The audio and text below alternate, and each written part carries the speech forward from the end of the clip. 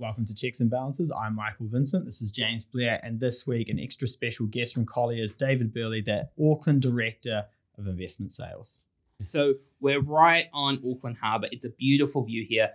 David, the main thing Mike and I leave here with is just going, we just need to be better. We need to work to get to a point that we're a big cheese like you and got a view like this. Yeah, look, I'm considering this a little bit of an interview as well. Just look, do what you do. I'll make some notes and we'll talk. We'll talk later. Exactly. Just a little tip. Don't try and negotiate Ravi into that sale. Way too expensive. He does. He looks expensive.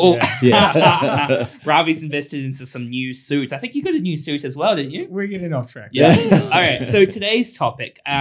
So David, you're all things commercial property. Is that right? Well, Colliers is all things commercial property. Yep. My role specifically, I'm the Director of Investment Sales here in Auckland. So, as the name suggests, I'm in sales.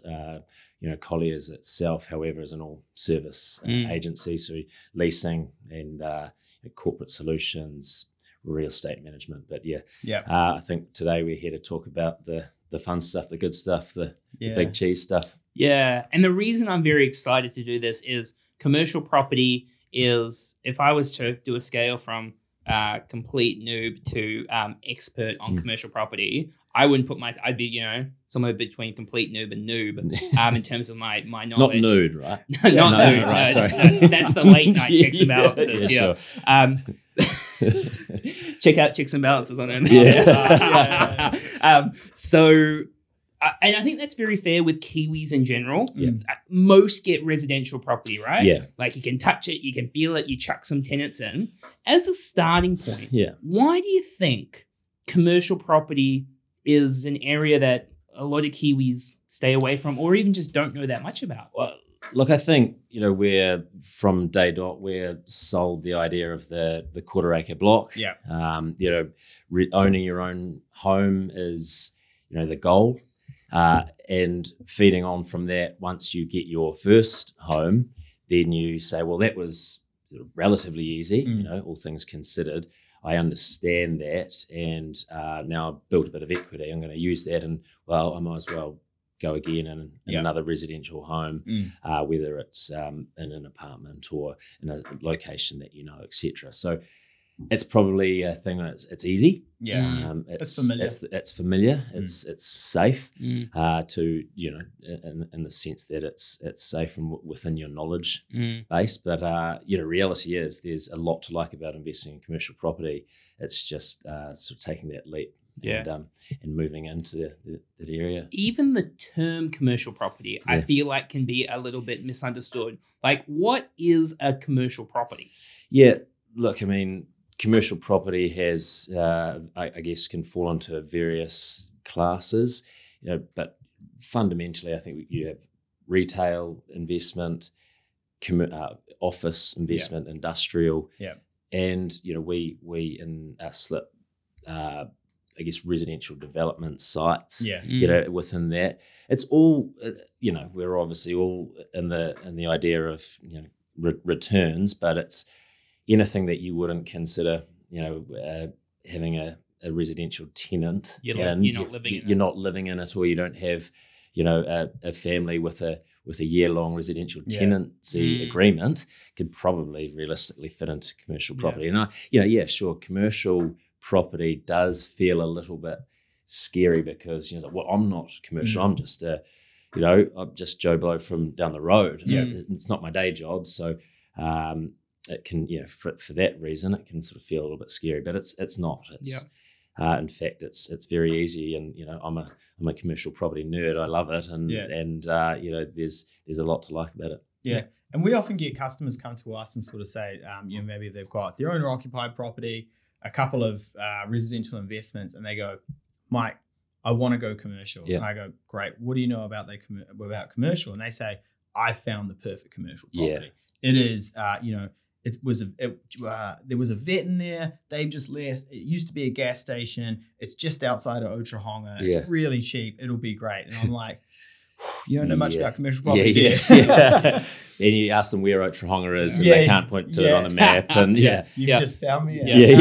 Mike and I actually, the first commercial property Mike and I are going to buy together, once we clock the finance game, we think there's an opportunity in the doggy daycare market. Oh, yeah. And the main site we're going to go for is, the putt-putt on Tamaki Drive? Yeah, oh, yeah. Yeah. Imagine we take that over, you Mm. drop your dog off in the morning. Nobody's got kids anymore. They've only got dogs. We charge them a very high daily rate. Margin. That's where we're going from. So anyway, we're going to need some money for that. Well, look, I mean, that's a really interesting point, James, because the reality is having a good tenant is critical to your commercial property investment success. Yeah, it's the building block.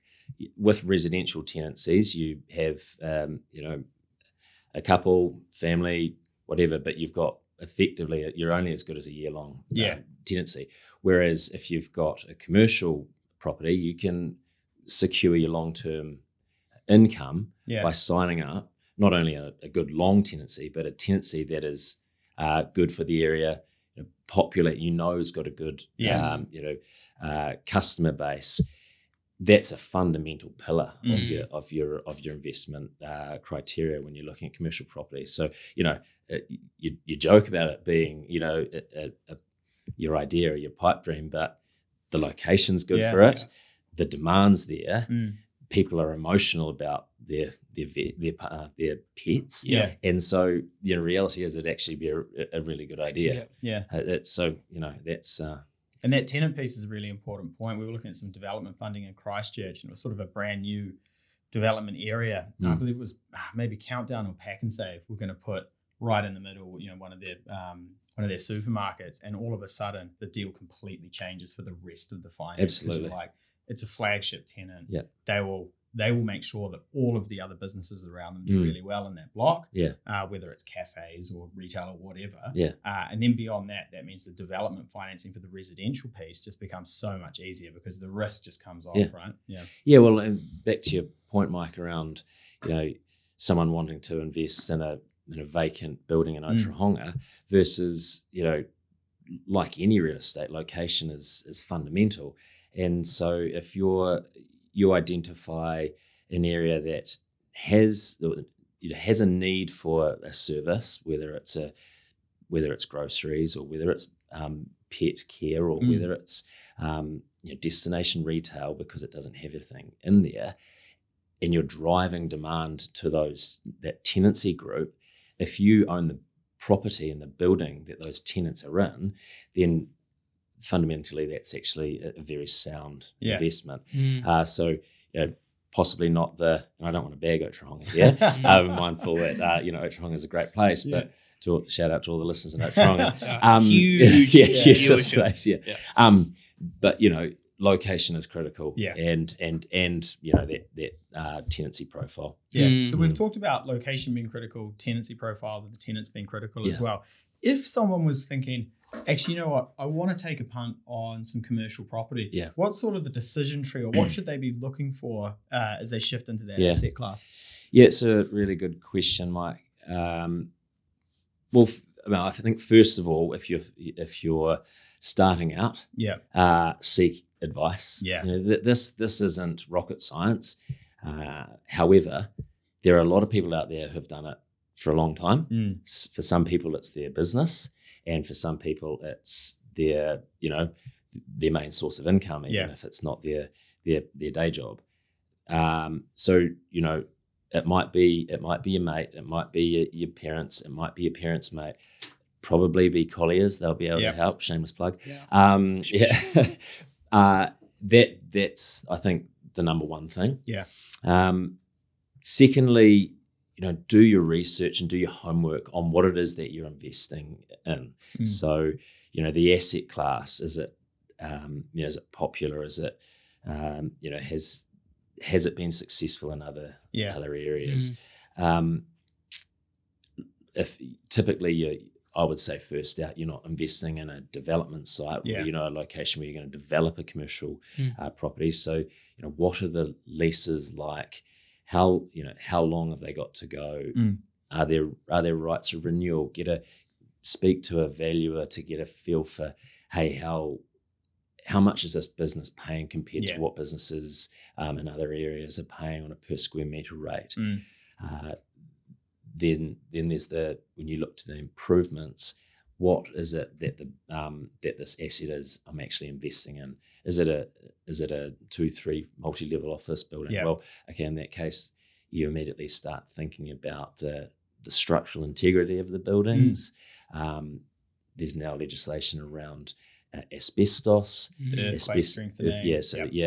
So, there's a lot to think about, but equally, navigating those I guess check boxes is easy if you know the right people to talk to. Yeah. And so we actually have some of the most successful investors that we work with run through a bit of an investment matrix. Yeah. And so they put scores against the some of the key aspects that we're talking about, and tally it up and say, does it fundamentally pass the sniff test? Yeah. And if so, okay, I'll move to the next step, start talking to the bank and start talking to a few more people and start talking price and those sorts of things. So happy to answer any questions you might get following on from this as to some of the key fundamentals. But it's ticking those boxes, and if you can do that, then you really do have to be careful with the building side of things, because that can be a bit of a black hole of money. And we've got we've had customers and clients who go into this thing thinking it's going to be a cakewalk because they've got a tenant saying that they're keen, and then 6 months down the track they get told from head office that, oh, hey, by the way, we need a seismic strengthening of 100%. Otherwise, we won't go near it. Yeah. Also, we've also been told that asbestos is a big one for us, and you're looking at your management plan. It's telling us this. So all these things can start to blow out your budget.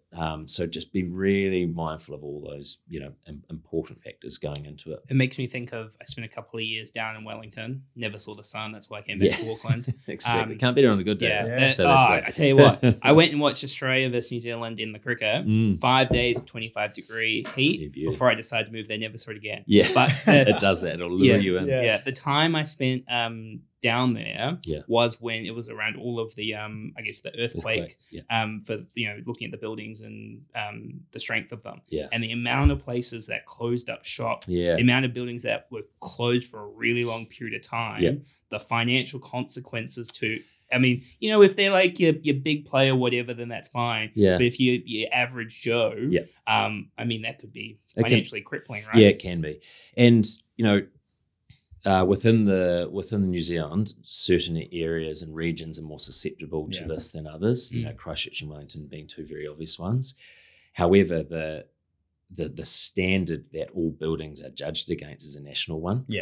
And so what that means is, a lot of the time, in particular, if your tenants are large New Zealand businesses, organisations, or multinational, they just have a blanket rule that a rating has to be above 67% or A. However, you're in Auckland, and the reality is it's not like we are particularly shaky. That said, you're still held against that. And so, and you do have a period of time that you are required to fix it, to remediate a building, and you're only required to remediate your building if it's earthquake prone. So that's a D or F. E or F. Makes it sound like a low benchmark. Well, interesting. Yeah, exactly. But giving you a D for your job, mate. Exactly. But I don't need strength. I don't need to do anything. Ds don't get degrees, and they also but don't get commercial properties. But what you're tied to now is also the bank's desire to fund. And so they won't typically fund on an earthquake building with a rating less than 67%. So that's when you're actually, because realistically most people are borrowing for this investment, and so you are needing to talk to the bank, and banks are risk averse in particular the last 18 months, and so they set they set the requirement to strengthen typically. Yeah. And so, just be mindful. It might not be the tenant, and it might be that you think the building is structurally sound, but if the bank won't fund it, then maybe moving on. Yeah. So we've talked a bit about what people should think about, a little bit about the information asymmetry of going into commercial property, and making sure you seek the right advice on it. What are some of the drivers for people to go into commercial property over residential? Like, what are the pros of commercial property? Yeah, that's a really good question, and from my perspective, there's a number of pros. Where do I start? Where do I start? Cons. Pull out my exactly what cons. We're real estate agents. We're optimistic. The con's actually a pro. Yeah, exactly. It's an opportunity. So first and foremost, you actually get better return. Typically, the yield is better. The yield is better. From a long-standing average perspective, you're 2 or 3% above residential returns. Good stat. Thanks. So that's an obvious one, and then your potential for capital gain is the other one. Now, we all know that residential capital gain can be significant. However, the capital gain that you can achieve with a commercial property by adding your own value. Be that by putting in a new tenant or tenanting a vacant building, or doing some works on it, or increasing your rent through rental renewals and rent reviews, can be really good. And so without a lot of work. Sorry to interrupt, but how did the capital gains stack up with resi? I mean, I guess it's probably all over the shop in such a way. Yeah, and I mean, the reality is that it's asset specific too. It's not the rising tide. Nah, residential. House. Absolutely. Whereas, that's it. Like you said, you've got to look at the lease. How long is the lease? Who is the tenant? The type of property. Is it commercial warehousing? Is it something that's in demand? Retail shop? Exactly. Industrial's been the darling of the commercial property market recently, and probably one that hasn't performed as well, or two that haven't performed as well recently. Strip retail and city fringe office, both of which are in my area of exercise. So it's great, but there's the opportunity. Right? I think that's a really key point. Is when people look at it and you go, "Oh, okay, like this hasn't performed very well over the recent years because of COVID or this or this." I'm like, markets bounce back. Things just go in cycles, and it'll come back eventually. And whether or not you can plug the gap until that market comes back is up to the investor. But I don't think that just because it hasn't been performing is a reason to write it off altogether. Well, you've got a natural discount too. It's still a commercial property asset, but you're picking it up for maybe 20-30% cheaper, you're getting a 2-3% better yield on this. And if you can reposition it for your long term benefit, then it is actually an opportunity. And I would also say that tenant piece is another really interesting and point with regards to commercial property. And with residential investment, you're held to very high standards around the Residential Tenancies Act. We don't have a corresponding act as far as what you're held to, but equally doesn't need to be a heat pump in every room. No, it does. No, there doesn't. don't let your tenant tell you that that's needed. All of the costs that are borne out of your investment can be passed on to the tenant. So operating expenditure is something that you don't have to pay. Typically, these leases are you've got your net lease plus your OPEX. And so that's really attractive thing compared to residential. You're not getting called at 10 o'clock saying, "Hey, my smoke alarm is on the blink," or please replace the light bulb, and you have to shoot down to countdown and pick them up out of your own wallet. That's all cost covered typically by your power, your water, all those things as well. So that's I think a big one. 100%. I guess the other thing to tie in with that is your the OPEX is covered, and that's all in the contract, and they are paying for it. So not having the the restriction on raising rents as well, which quite often residential landlords will undercharge because they just can't raise the rents fast enough. Whereas most commercial agreements will have that ratchet clause built in. You've got two ways of increasing. Well, I guess three ways of increasing your rent. So the last 5, 6, 7 years, the real go-to rental increase was a fixed increase, and that was anywhere between 1% and 3% per annum. The other way was you were tied to a CPI increase. Now, It's quite dirty, good at the moment. dirty word possibly. Well, pre these OCR increases, a CPI increase wasn't considered very good in your lease. That was a weakness in your rent review mechanisms. However, it's actually created some real uplift. You're getting 7% annual increases. So obviously it's striking that balance. You want to look after your tenants. You want to ensure that they're still able to pay, because a lot of the time, an increase of 7% is quite significant. But that's a real benefit. And then the third way of increasing your rental return, typically on renewals of your lease, is through a market rent review.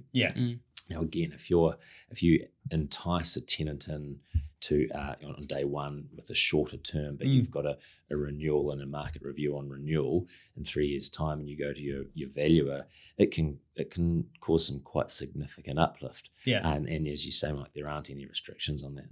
Exactly. So that and then there is the obvious financial benefits from a tax perspective. Now, it's certainly not my area of expertise. I'll divert to the experts here. None of us are experts. We just shoot from the hip with the tax advice. I don't even pay it, so I don't know what it is. He says plus just. He doesn't have to plus just. But the interest deductibility. So you could appreciate improvements. So on the con side, I know you said there are no cons. I mean, I can think of a couple. What have we got? Can't believe it.